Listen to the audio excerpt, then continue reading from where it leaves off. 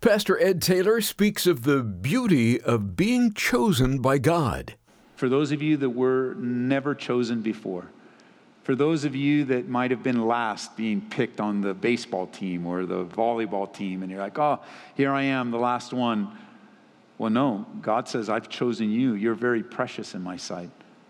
You're very important. Maybe you grew up in a home where some siblings were more favorites than others, and some were chosen over you. No, God doesn't do that in his family. He loves you. You're elect. You're chosen. This is amazing grace. This is unfailing love. That you would take my place. That you would bear my cross. You laid down your life. That I would be set free. Oh, Jesus, I sing for all that you've done for me. Well, as things go from bad to worse around us, we have a glorious hope to cling to as believers in Christ. And that is, we are safe and secure in Jesus. Now that message rings loud and clear through today's encouraging study of 1 Peter on abounding grace. Glad you could make it as we dig deeper into chapter 1. Pastor Ed Taylor is about to show us what being born again means, and you can leave here today assured and confident of your salvation. Take your Bibles, open them, would you, to 1 Peter chapter 1. We are back in the New King James, using the New King James, so you want to follow along. You use whatever reliable translation you like using, but we're back in the New King James for 1 Peter. And we are in chapter 1, verse 3, in a Bible study that I've entitled, Safe and Secure in Jesus. It's an important truth for you and I to grasp, that we know of our safety and security in Christ Jesus. And Peter the fisherman has received the greatest education that anybody could ever have in their entire life. Where those that were in authority, those that looked down on them, those that were judging them, they would look at Peter and they would say, you know what, these guys are untrained and uneducated. And according to the world standards, that was a true statement. Today you would say, well, look at those guys. They didn't go to seminary. They weren't trained in Bible college. And that would be true. They were professional fishermen. They had different, Peter was a professional fisherman. And he had a different trade, a different direction in life, until Jesus grabbed a hold of his life. And he gave up everything to follow. The next 3 years of his life, we know that he spent time with Jesus. He was recognized as a man who had been with Jesus, Acts chapter 4, verse 13. That's the best education you and I can ever receive. Because I know for most listening to me, you don't have seminary in your future. You can't just drop everything and head off to Bible college. You have a family to raise. You have bills to pay. You have a course of life. God didn't call you to seminary. He didn't call you to Bible college. He called you to be a doctor. He called you to drive a truck. He called you to raise the kids, be a family, whatever it is. And that's not in your future. However, you don't need to go to seminary. You don't need to go to Bible college. Just spend time with Jesus. Just spend time in His Word, in prayer. Be in Bible study. Feed yourself the Word. This is the way of the Lord. This is not unique, as if, it's just for a few people. This is the way of the Lord. This is discipleship. This is the life of a Christian. To know Him, to follow Him, to spend time with Him. Jesus said in Matthew 6:33, seek the kingdom of God. I'm reading from the New Living on this one. Seek the kingdom of God above all else. You may have memorized it as, seek ye first the kingdom of God. Here in the New Living, it's above everything else you ever do. Your life is set on course to follow Jesus, to know Him personally, to listen to Him, to learn His ways and His thoughts. And Peter, he spent time with Jesus, the best education you could ever have. And remember, he's writing this letter now, having spent 3 years with Jesus, having denied Him, having been restored, having learned the value of taking care of the flock of God. That's what his failure was used by God in Peter's life. His failure, his denial, his pride, his self-sufficiency. When Jesus restored him, Jesus gave him 3 times to affirm. Remember at the end of John, he gave him 3 times to affirm his love. 1, I believe, for each time he denied Jesus. And each time Peter affirmed his love for Jesus, he was also given the instruction, okay, look, do you love me?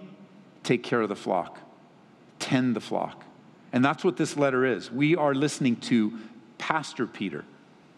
And he has chosen to write down, being inspired of the Holy Spirit, important truths to a scattered, hassled, tired, persecuted group of believers under the leadership of the Antichrist Nero. Now, he's not the literal capital A Antichrist, but rather his life was against Christ. He's wrapping up believers in animal skins and setting them on fire in his gardens. The believers are scattered and hurting. They're afflicted and oppressed. The government has turned against them wildly. And Peter wants to build them up. And so what does he say in verse 1? Peter, an apostle of Jesus Christ, to the pilgrims. And just a reminder, you're passing through. This is not your permanent home, church. Peter reminds them, all that you're going through, all the pain, you're passing through. This is temporary. This isn't your home. And let me just say, to the degree that you want this world to be your home will be the degree that your trials are harder, not easier. Because they disrupt everything that you want to be normal, everything that you want to be stable. Anything apart from Jesus Christ, you will not experience stability in this world. You might get a taste of it, but not much. You begin to build up, a savings account, and then things happen up in the government with the banks and stuff, and boom, it's gone. And then what do? Because your stability was in money. You find yourself in a place where, man, I want stability in a career.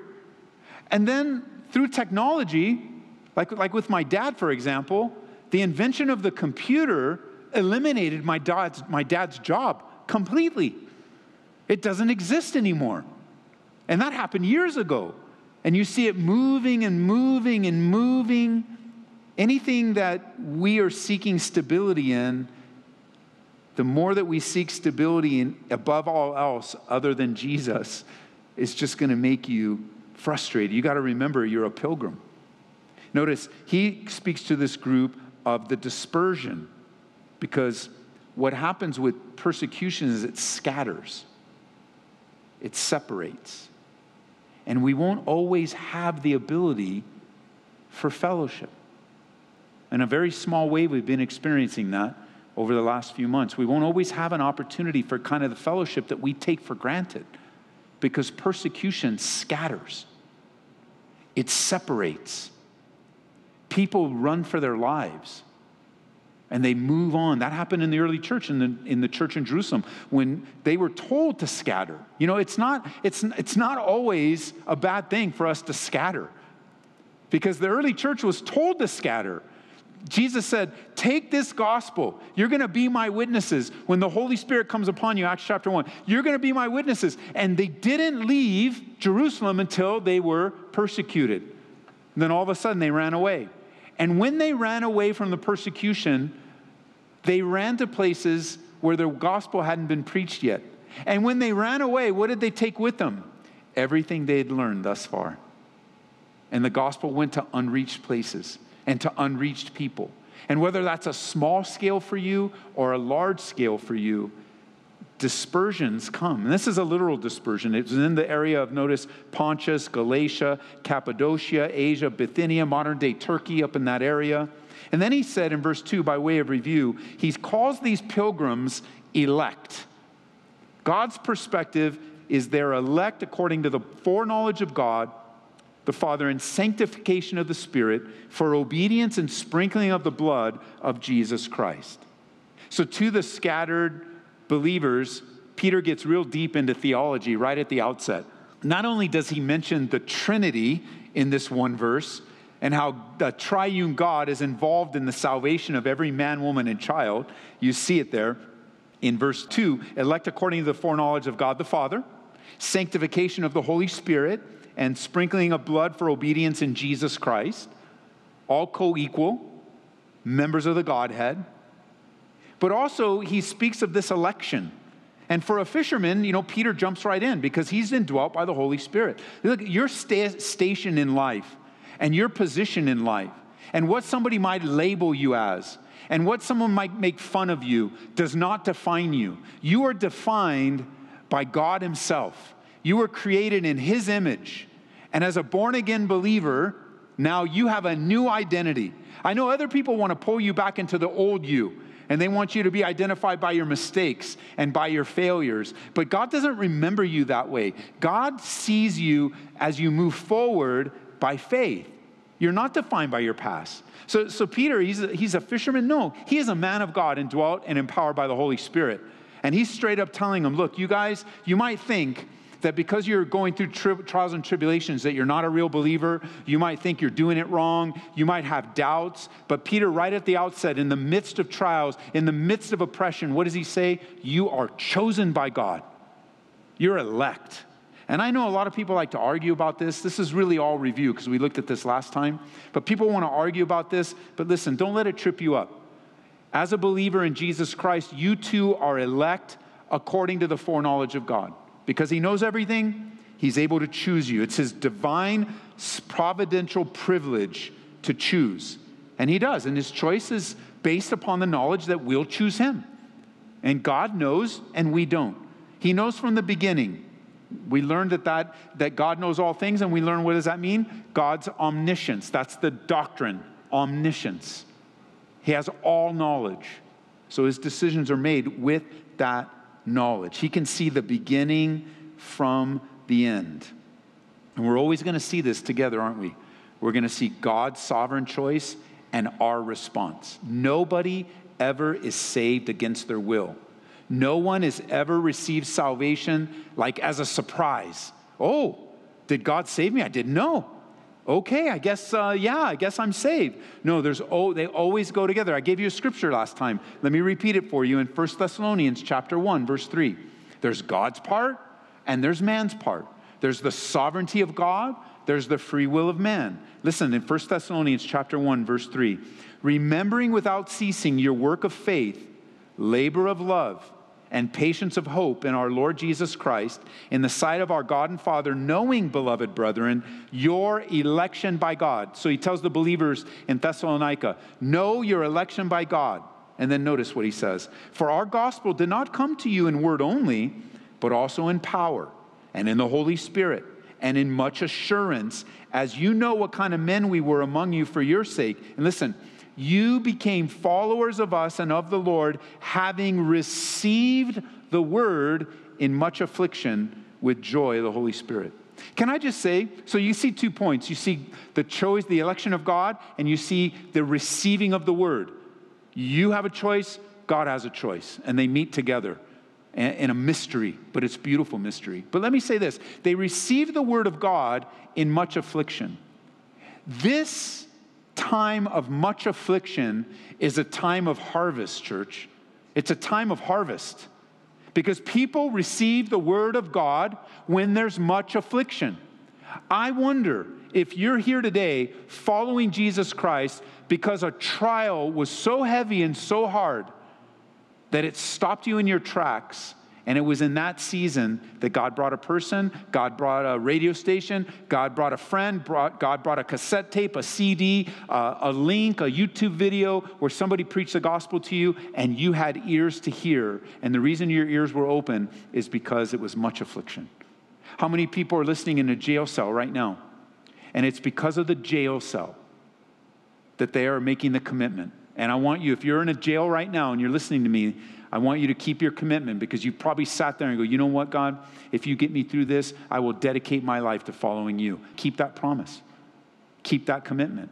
But, 2 years ago, they were running the streets, committing crime, doing all sorts of things. They weren't crying out to God, But now that they're caught and they're doing their time has caused them to go, you know what? I think it's time to commit my life to Jesus. Everything I've ever heard, it's time. And we get letters all the time from people in jail, from Sterling, all over, from Denver, that's the time that God has apprehended their heart. Even this week, I received an email from a mom who wants some material that we can give to her so she can send to her son in jail. Why? Because much affliction opens up the door to much hearing. And you receive the word in much affliction. This is a time of harvest. This is not time to go back and go, oh, look at me, and what do I don't have? What's being taken away from you? Listen, don't worry about what's being taken away from you. Go forward with what you have. You have the gospel of Jesus Christ. And there are people in much affliction right now that don't know the Lord Jesus. And here we are, we're kind of stuck in whatever it is that we're stuck in. And we're not living an obedient life. There's God's will, God's choice, our choice. God's action, our action. And so the door is open to whosoever in the world would believe. I love that. We're reminded of God's choosing us because God wants you to remember, out of the whole world, the billions of people that have lived on the planet, when you start thinking about the percentages of a whole world, for you today, you are chosen by God. For those of you that were never chosen before, for those of you that might have been last being picked on the baseball team or the volleyball team, and you're like, oh, here I am, the last one. Well, no, God says, I've chosen you. You're very precious in my sight. You're very important. Maybe you grew up in a home where some siblings were more favorites than others, and some were chosen over you. No, God doesn't do that in his family. He loves you. You're elect. You're chosen. And then you might have that sensitive conscience, and you might say, well, why choose me? There's nothing special about me. Well, he chose you because he loves you. And you're everything special to him. What you don't see, God sees far more in you than even you can see in yourself. So trust him. Trust him in the new identity that you have. So notice in verse 3 now, Peter says, blessed be the God and Father of our Lord Jesus Christ, who has, according to his abundant mercy, has begotten us again to a living hope through the resurrection of Jesus Christ from the dead. You have been begotten again, born again, born again. Peter says that he blesses God that you're born again. We don't think too much about that. We almost take for granted that we're born again. We almost take for granted that our life is different today. For me, I've got so many years separate from my rebellious days, from my dark days, from my days of not caring at all about the things of God. I got many years that separate me, and those many years, if I'm not careful, could take away from the glorious blessing that I wake up every morning and just say, man, Lord, I'm so glad I'm born again. If you wouldn't have apprehended me when you did, it would have not ended very well. It would have not ended well at all. And as bad as it is now, even as a redeemed brother, a redeemed father, a redeemed husband, as bad as it is now, it is profoundly better than it ever was on my best day. My worst day now is profoundly better than my best day. My worst day in the Lord, better than my best day apart from God. Every day of the week. And so what does he say? You are a blessed man and a blessed woman. We bless God that he gave us new life. Turn back to John chapter 3. How did Peter learn this? Well, he spent time with Jesus. It's the same way you're going to learn it. How are you going to learn this? Well, you're going to learn exactly where it is in the Bible in John chapter 3, what this begotten again means. Now, we often don't use that word begotten again. What we use is born again. How many of you, by ways of have heard the phrase born again? Born again. Of course, we better. Hopefully. Now, if you haven't, now tonight you do. Born again. It is required for you and I to be born again in order to be saved and have our sins forgiven. It's not optional. It is required. And we learn that not from Peter first, but from Jesus. Notice in John chapter 3, this is the Gospel of John, John chapter 3, verse 3. Jesus answered and said to him, most assuredly, I say to you, unless one is born again, he cannot see the kingdom of God. You know, sometimes you're talking to people, especially very religious people, you find out there's another believer at work, and so you want to talk about the things of God, but then you find out that they have a different belief system, maybe a different religion, so that when they ask, well, what kind of believer are you? Well, I'm born again. And they go, oh, you're not one of those born againers, are you? Here's the answer you share to them. You look them in the eye and say, there is no other kind of Christian than the born again Christian. There is no other category. You can't be saved any other way. Jesus said, and see it with me in your own Bible, unless one is born again, he cannot see. You will not experience the kingdom of God. It's impossible. And who's he sharing this with? A man by the name of Nicodemus, a very religious man who had a religious perspective of salvation. A person that is not born again is not a Christian. You can't be saved any other way. A person that is not born again is not a Christian. It's not possible. And you listening to me on the radio, I challenge you, find in the scriptures anywhere that refutes what Jesus said in John 3:3. On that, you can email me. I would love to dialogue with you on the beautiful doctrine of grace and the finished work of Jesus Christ. That you're not saved by a church, you're not saved by a man, you're not saved by a religious system, you're not saved because you were born into a religious home, you're not saved because you're an American or whatever you can only be saved if what? You are born again. It's the only way. Whether you're in this church, that church, whether you're in your car, you're in a hospital bed, in a kitchen, it doesn't matter. Unless you're born again, you aren't going to see the kingdom of God. And being born again is the best description, I believe, of describing what happens to a person when they're saved. What happens to you and me when we're saved? We're born again. We get a new start in life. Matter of fact, we don't get a new start. We get a start in life where we were dead spiritually. We're going to be alive physically, but dead spiritually. Disconnected from God. Disconnected from the life of God. And yet still alive physically. And the danger is that when you're alive physically and you're dead spiritually, but you think you're alive spiritually, the Bible calls that self-deceived. You are lying to yourself. It's impossible. The best description is that when you and I are born again, we receive a new nature inside. Let me read it to you in 2 Corinthians chapter 5, verse 17. It says, therefore, if anyone is in Christ, he is a new creation. Old things have passed away. Behold, all things have become new.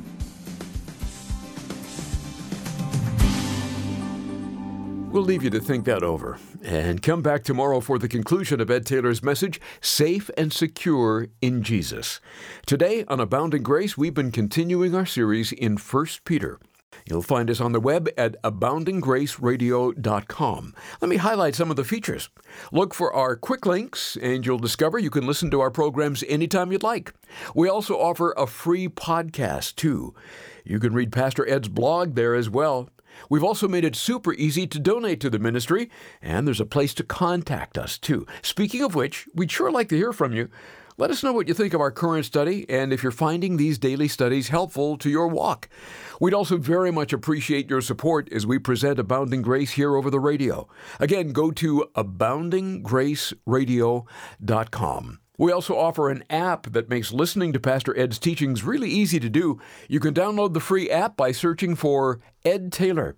Each month, Pastor Ed picks out a book that he believes can really help you grow in grace and be the person God wants you to be. Our pick of the month is Suffering is Never for Nothing by Elisabeth Elliot. I don't have to remind you that hard times visit all of us. Elizabeth is no stranger to suffering either. Her first husband, Jim, was murdered. Her second husband was lost to cancer. But it was in her deepest suffering that she learned the deepest lessons from God. Read all about it in Suffering is Never for Nothing. We'll send you a copy with our thanks for a donation of $25 or more. Just call us at 877-30-GRACE. That's toll free, 877-30-GRACE. Do you have some doubts about your salvation? If so, you'll want to join us tomorrow for an important study in 1 Peter. That's Wednesday on Abounding Grace with Pastor Ed Taylor. This is amazing grace. This is unfailing love. That you would take my place. Then you would bear my cross. You laid down your life. That I would be set free. Oh, Jesus, I sing for all that you've done for me. Abounding Grace is brought to you by Calvary Church in Aurora, Colorado.